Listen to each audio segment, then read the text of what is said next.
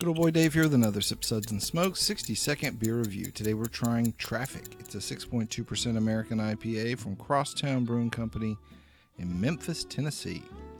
I like this beer, man. It comes out of the can into the glass. It's nice, light golden color, pretty clear. Good carbonation on it. Had a nice head, faded out after a little bit, but still very well done. Good body, it's a medium. The aroma and flavor are citrus and pine. There's a nice malt backbone on there, so it's got a good bitterness, but it's really more about the citrus and the pine flavor and the hops matching up to that nice malt backbone. It's very balanced. I like this beer, and I'm going to give it a SUDS rating of 4 out of 5.